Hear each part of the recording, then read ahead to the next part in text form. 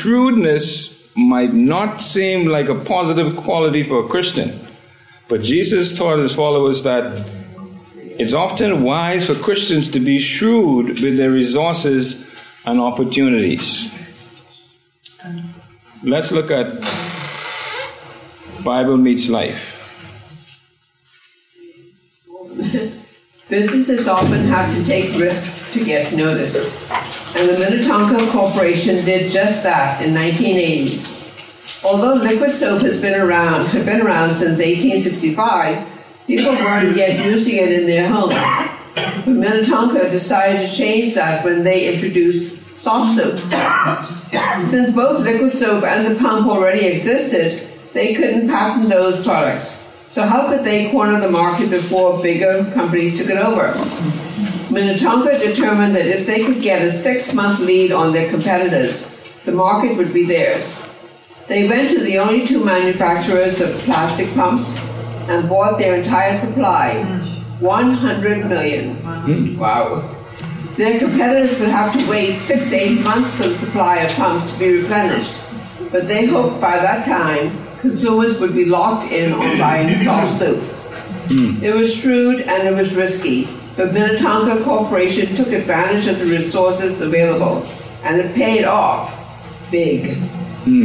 Shrewdness doesn't sound like a positive quality in the Christian life, but Jesus challenged his followers with a story of shrewdness. What would happen if we exploited our resources in order to grow the kingdom of God?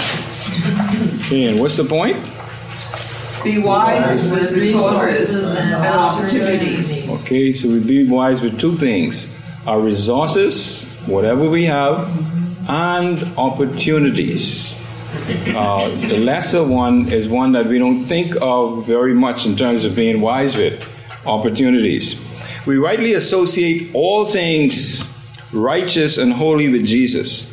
Yet, in one parable, Jesus seemed to endorse the unrighteous behavior of one individual.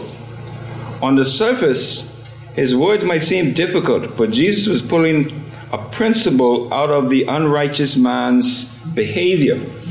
This principle of how we use temporary things helps us live the righteous life in Christ, to Christ in which we are called. And so we're going to look at how Jesus used the life of an unrighteous person to teach righteous people something that was very important. Let's look at the first passage. Luke 16, 1 and 2. We want to take that first one.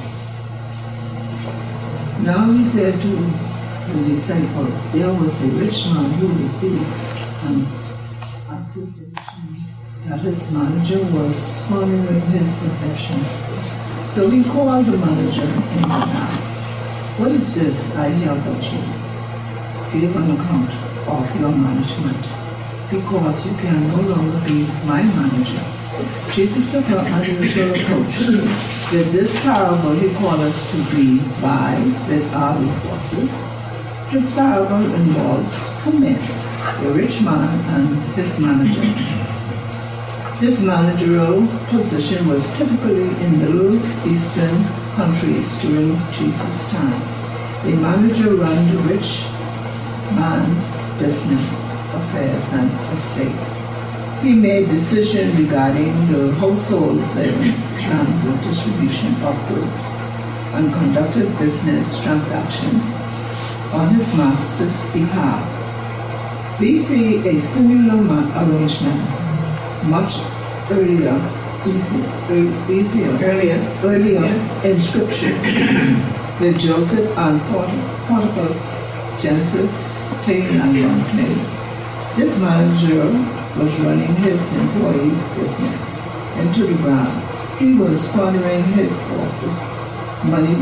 Jesus did not clarify how the manager was doing this, or did he reveal what he was using the money.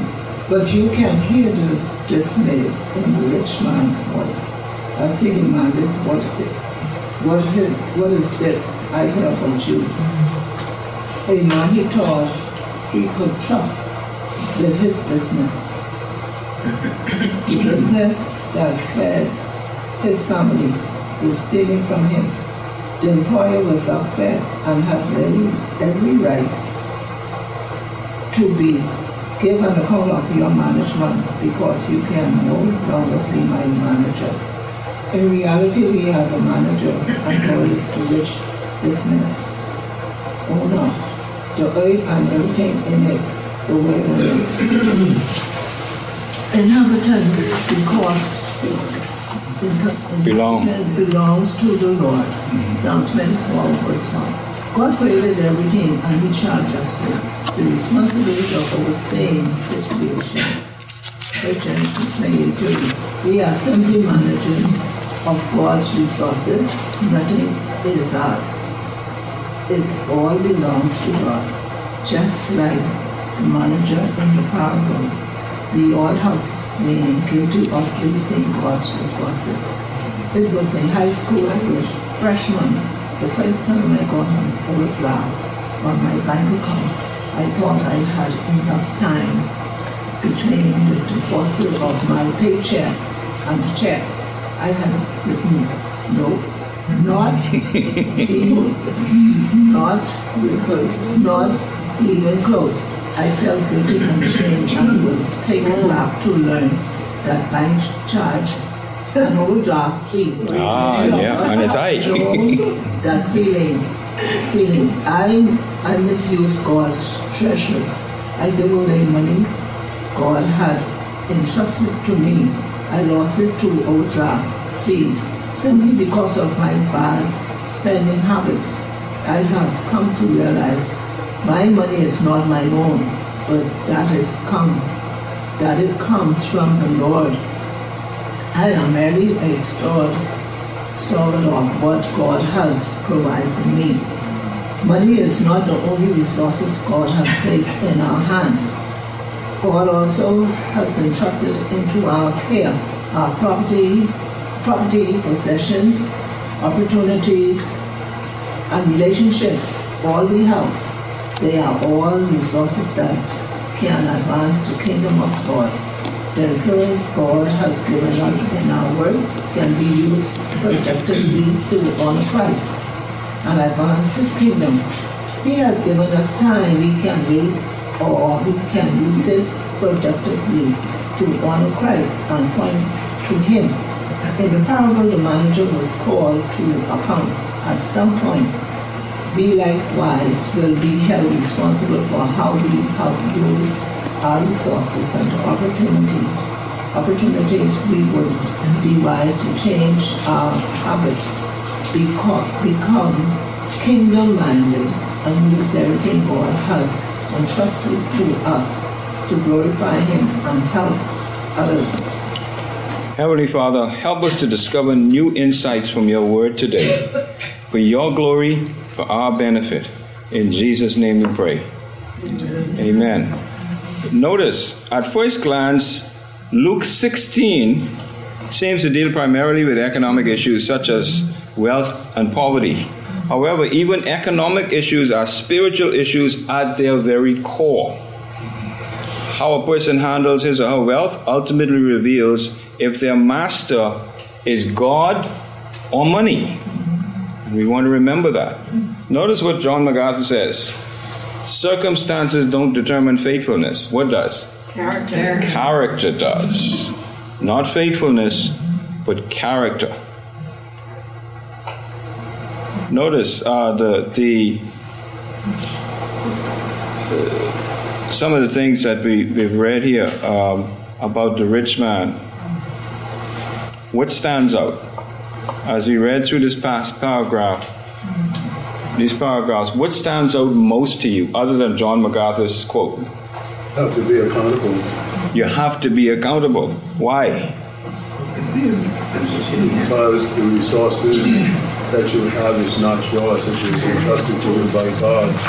Exactly. What you have is not yours. It's entrusted to you.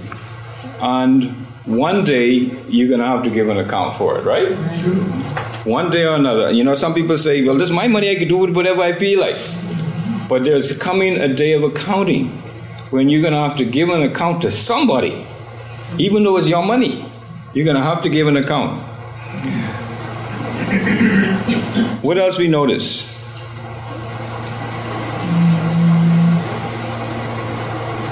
Anything else stand He out? was trusted until proven that his manager couldn't trust him. Okay. His manager couldn't trust him. His manager couldn't trust him. I guess he figured the manager didn't know what he was doing. No. And many times people do that. They are shrewd and they do things and they don't think the boss knows what's going on. Okay, question number 2. How have you seen people mismanage what was entrusted to them? Any examples of that have you seen around in your circumstances?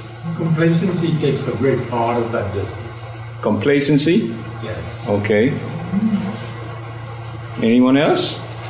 How have you seen people mismanage what was entrusted to them? Well, look at the government. Yeah, I was just about to say that. Okay. Look how the government, post-independence, have mismanaged this country. We are supposed to be the richest country per capita on earth. And the politicians have mismanaged our country. And why? Greed, Filthy lucre. yes. We would wonder, why in the world would a person want to get in a job that only pays $30,000 a year when they could get a job that pays much more? Because of the perks, because of the corners they can cut, because of the deals they can cut. Whenever I hear of those big contracts that government sign, you know what you think, right? You go in with $3,000, come out $5 million when you come out of politics. You can say that. And then when they declare at the beginning of Parliament what their net worth is, and then you look at what they have after they leave, it tells you a story. All right? You know what is still puzzling to me today? That project where the academy was on Wolf Road,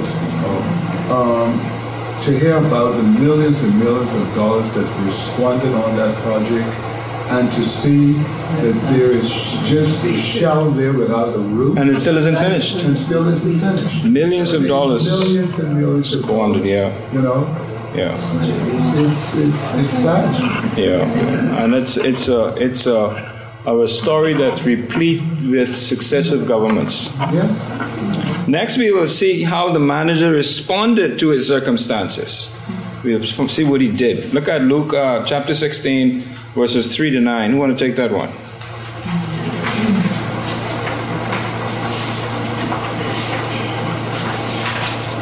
Then the manager said to himself, "What will I do since my master is taking the management away from me? I'm not strong enough to dig. I'm ashamed to beg. I know what I'll do so that when I'm removed from management, people will welcome me into their homes." So he summoned each one of his master's debtors. "How much do you owe my master?" he asked the first one. 100 measures of olive oil, he said. "Take your invoice," he told him. "Sit down quickly and write 50. Next, he asked another, "How much do you owe?" 100 measures of wheat, he said. "Take your invoice," he told him, "and write 80. The master praised the unrighteous manager because he had acted shrewdly. For the children of this age are more shrewd than the children of light in dealing with their own people. And I tell you, make friends for yourselves by means of worldly wealth, so that when it fails, they may welcome you into eternal dwellings."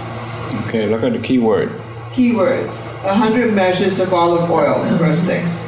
This would be between 875 to 900 gallons, and the produce from about 150 olive trees, worth about 1,000 denarii, over 3 years' salary for a common laborer. Wow. Okay. 100 measures of wheat. Verse 7, representing the yield from about 100 acres, it amounted to between 2,500 and 3,000 denarii, 8 to 10 years of salary for a common laborer. Okay, so that gives us an idea of how much money and wealth this man was managing and who he was dealing with. Interesting, yeah. All right, go ahead, continue. The manager was on the verge of losing everything he had. He couldn't complain about his situation since he was responsible for what he had done. He didn't deny that. But what was his next step? He knew he wasn't strong enough to do hard labor, most likely because he was lazy and struggled even to do a decent day's work. Some biblical scholars say it was beneath him to move from a managerial position to do manual labor. His pride kept him from the option of begging. "I'm ashamed to beg." He would not ask for help.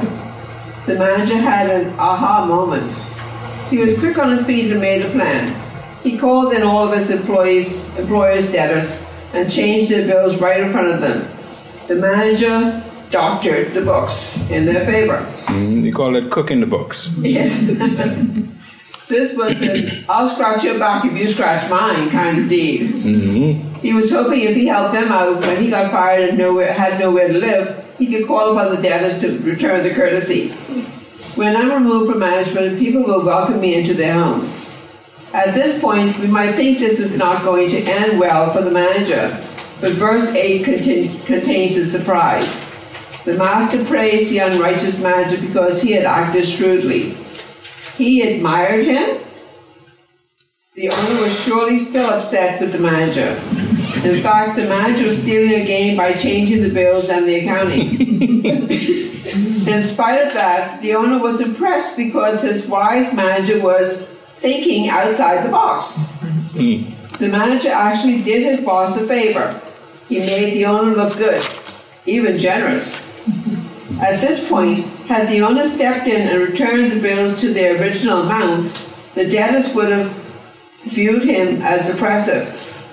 By reducing the bills, the manager may have even brought in an influx of money the business owner would have struggled to get anyway. So the business owner praised his dishonest manager, not for his underhandedness, of course, but for his shrewd ability to think outside the box. Wow. Unbelievable. People are doing that today, by the way. No more. Go on. The manager was influencing influencers, those who could influence his future. He was leveraging the influence he had over people who someday might help him. Jesus turned the point of the parable to us. "And I tell you, make friends for yourselves by means of worldly wealth, so that when it fails, they may welcome you into eternal dwellings." All our worldly resources are temporary, and the believer's goal should be to store up treasures in heaven, Matthew 6:20. Therefore, we should be shrewd with what we have, helping those who need our help.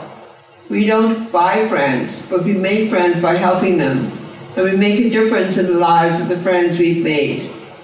Then one day in the future, they will be with us in our eternal home. I know many examples of men and women who use their influence to further God's kingdom. Perhaps you do too.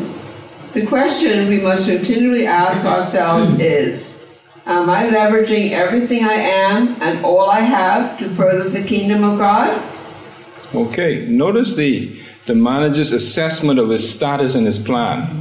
Notice his plan for survival. Now he's thinking about what's going to happen to me beyond getting fired. Okay? What does he say first? I'm not strong enough to dig. In other words, I can't handle hard labor. I just can't do it. And you don't want to beg. Right, you don't want to beg.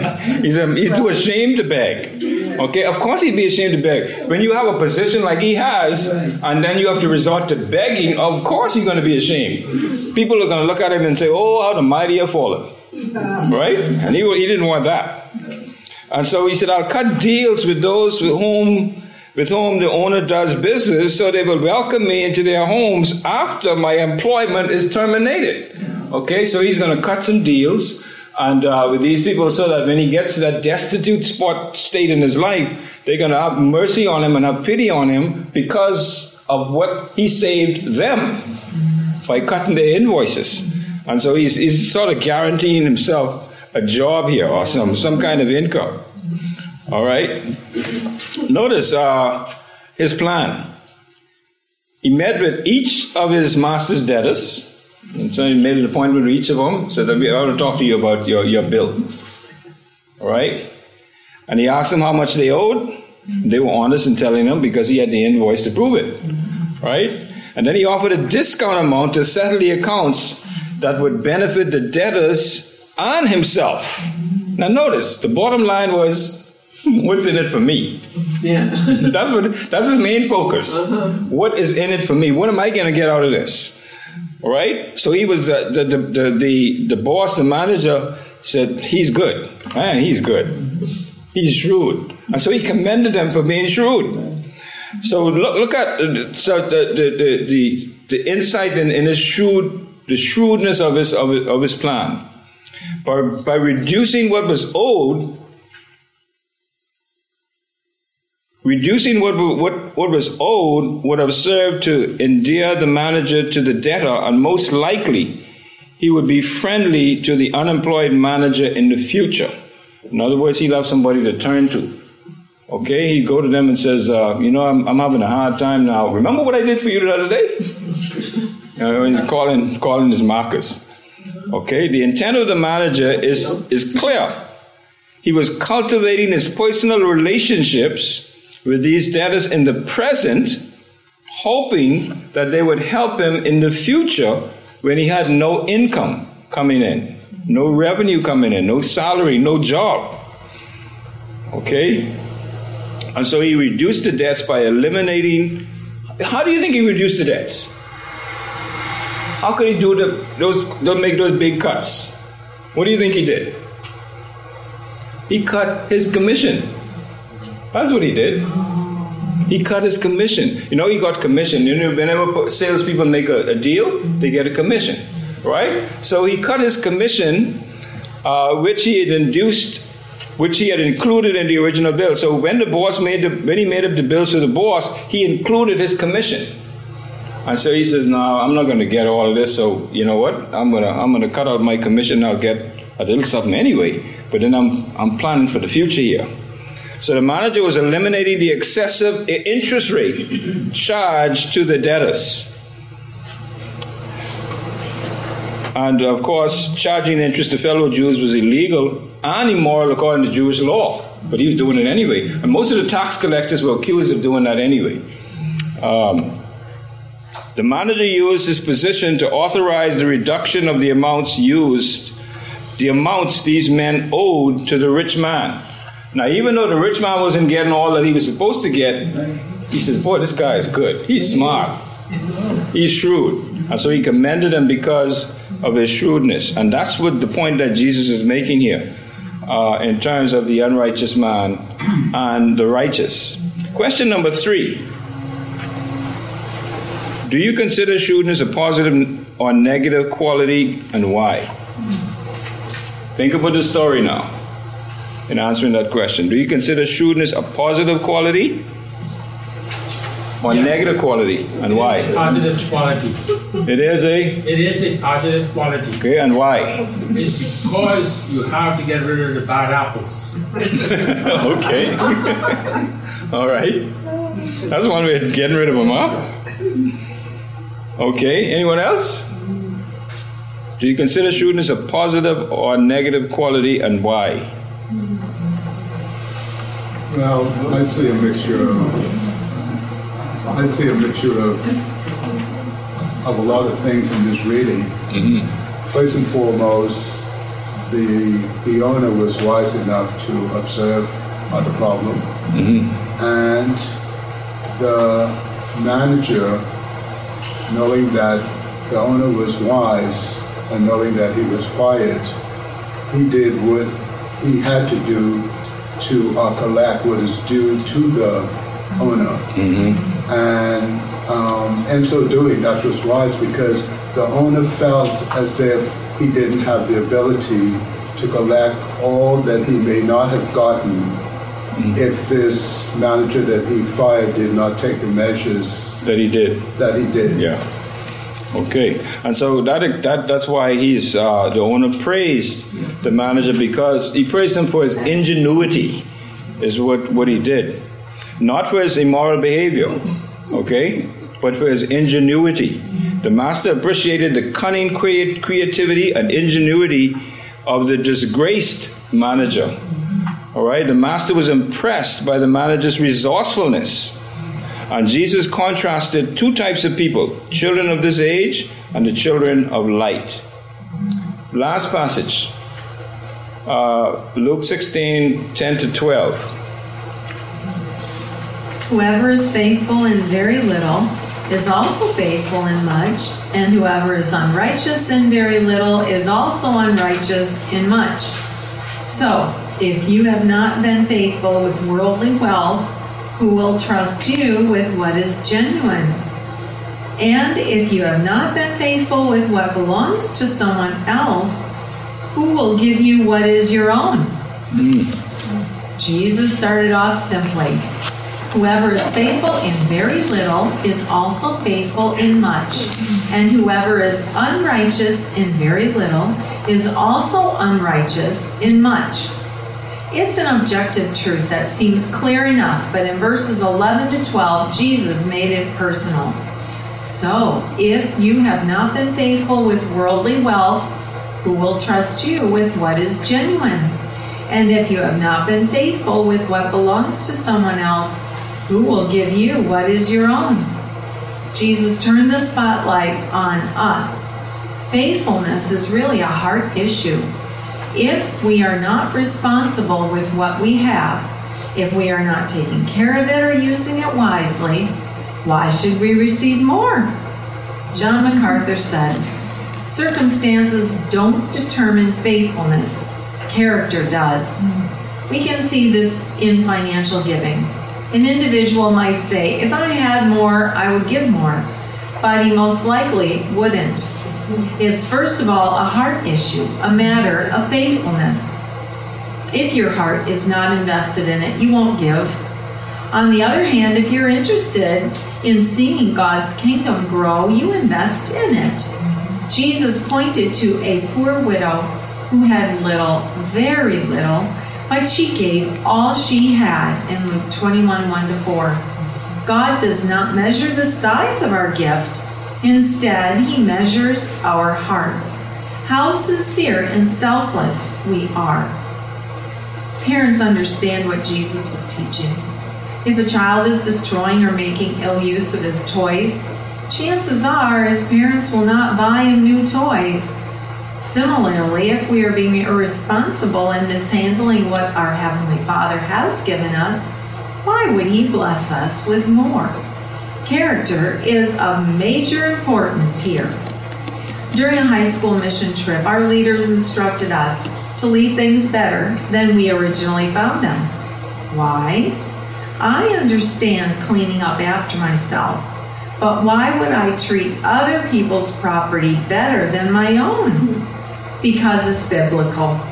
If we can't be faithful with other people's property, why should we be trusted with our own? For those who think they have nothing to offer or no influence to leverage, think again. Do you have a living room? Open your home up to encourage and support other believers. I've heard story after story of people coming back from Bible studies where they met other people with similar interests. Consequently, they formed ministry groups based on these interests. These groups have gone on to create a big impact for God's glory. And when you are faithful with what God has provided and you use it with kingdom-mindedness, you will be fruitful. Earlier, we read Psalm 24:1. God created everything and it's all His. We are merely the stewards God has entrusted to take care of His possessions. We don't own what we think we own. Let's be shrewd and faithful with the resources God has placed in our hands to manage. Okay.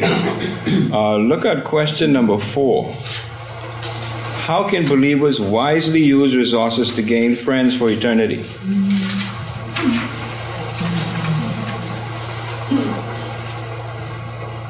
Any ideas? How can believers wisely use resources to gain friends for eternity? By helping those who are in need. By helping those who are in need, okay. Anyone else? So we see Jesus in verses 10 to 12 given the conclusion of the parable. And what does he say? Notice, verse 10 is objective truth. Verse 10 and 11, verse 11 and 12 make it personal. Right? Faithfulness is the heart of the issue. That's the bottom line of the whole issue. Faithfulness. The Bible tells us that it is required of a man to be found faithful. God wants us to be faithful. Circumstances don't determine faithfulness. Character does, according to John MacArthur, right? Yes. Character is what really counts. God created everything and it's all His. And sometimes we forget that. We forget that. We think it's mine, it's me, myself, and I. We hear people talking about being self-made men and self-made women. There's no such thing. God created everything and it's all His. You know, we think about that verse that talks about God owning the cattle on 1,000 hills. I always like to say, well, guess what? He owned 1,000 hills too. Yeah. Okay, not just the cattle on it, but the 1,000 hills. We are merely stewards. God has entrusted to take care of His possessions. You know, when I got the job that I have, one of the things that my employer said, "Oh, we don't have to worry about that no more. They travel all over the world, they go all over the place, and when they're out of the country, they say, oh, we don't have to worry because we know we have in charge." All right? And this is what stewardship is really all about. You know, and it amazes me how much those people are so trusting. I mean, amazingly trusting. I can't count the number of people who have keys to their house. They have a $1.9 million penthouse. And everybody's got a key. You know, I remember when I first got to the company and they were dealing with some deeds and land papers and documents and stuff. And I said, why don't you have a safe? They never even thought about it. So I took them down to Martha Albury's store. They bought 2 safes. One for the office and one for their house. Stewardship. God has entrusted God has entrusted stewards to take care of His possessions. We don't own what we think we own. Do we? A lot of times you think you own stuff and you don't own it. For those who have a mortgage, guess who owns your house? Yeah, that's right. So let's be shrewd and faithful with the resources God has placed in our hands to manage. Notice what Psalm 24:1 says, and we read it all the time, we hear it all the time. The earth is the Lord's, and everything, not some things, everything in it, the world and its inhabitants belong to the Lord. That's sobering, isn't it? Nothing belongs to us. It's all God's. Okay, our time is gone, so we got to wrap it up here. Some highlights as we conclude Jesus' points. Question 5. Oh, question 5. Let's do question 5. What is the small stuff that's been entrusted to us? What do you consider the small stuff that's been trusted to you? Something that doesn't carry receipt.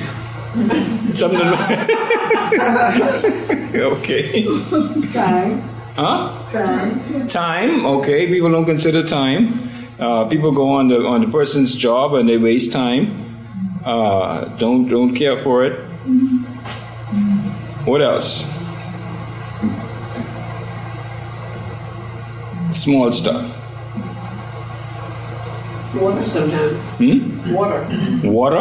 Okay. A lot of people just turn the water on, just go off somewhere, and then come back and maybe turn it off again right then. Yeah, but it's amazing. You know, the office that I work, the complex where I work, the development company have meters for all of the buildings in the complex. And a couple of times I get the bill, and when I look at the bill, I can tell when there was a wastage or a leak or something. The bill is extremely high. And I remember a couple of times the office next door that we lease to the lawyer, a couple of times I got the bill and I looked at it, whoa! And so I had to go in and ask him, you know, did y'all check the toilet to make sure the toilet is running properly? And guess what?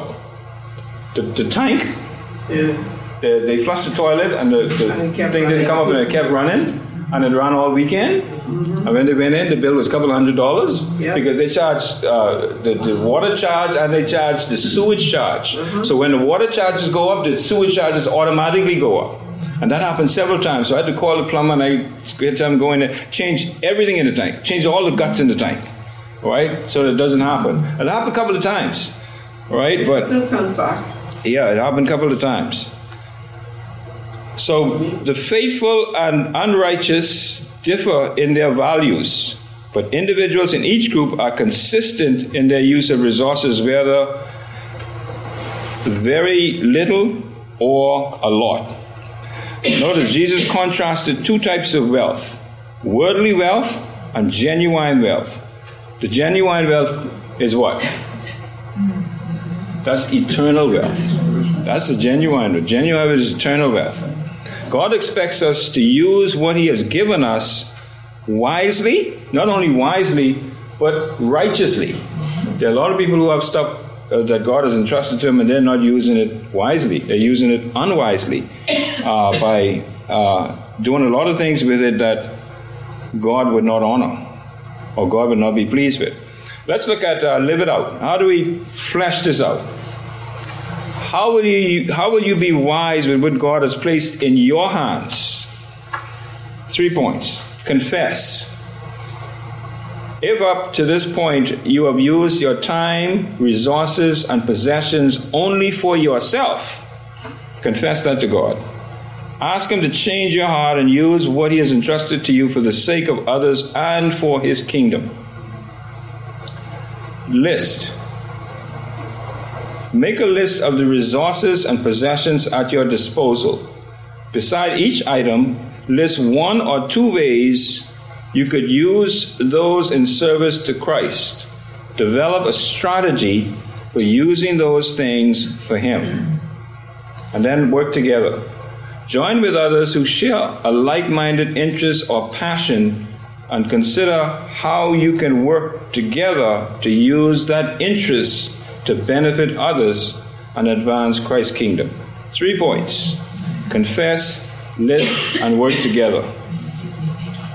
Your choice. And so God wants us to be reminded of the importance of being good stewards of every single thing that God has entrusted to us.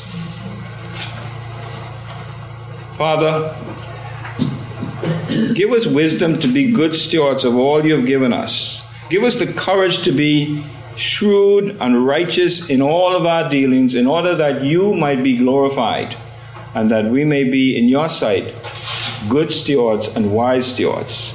This we ask in Jesus' name, and all God's people said, Amen.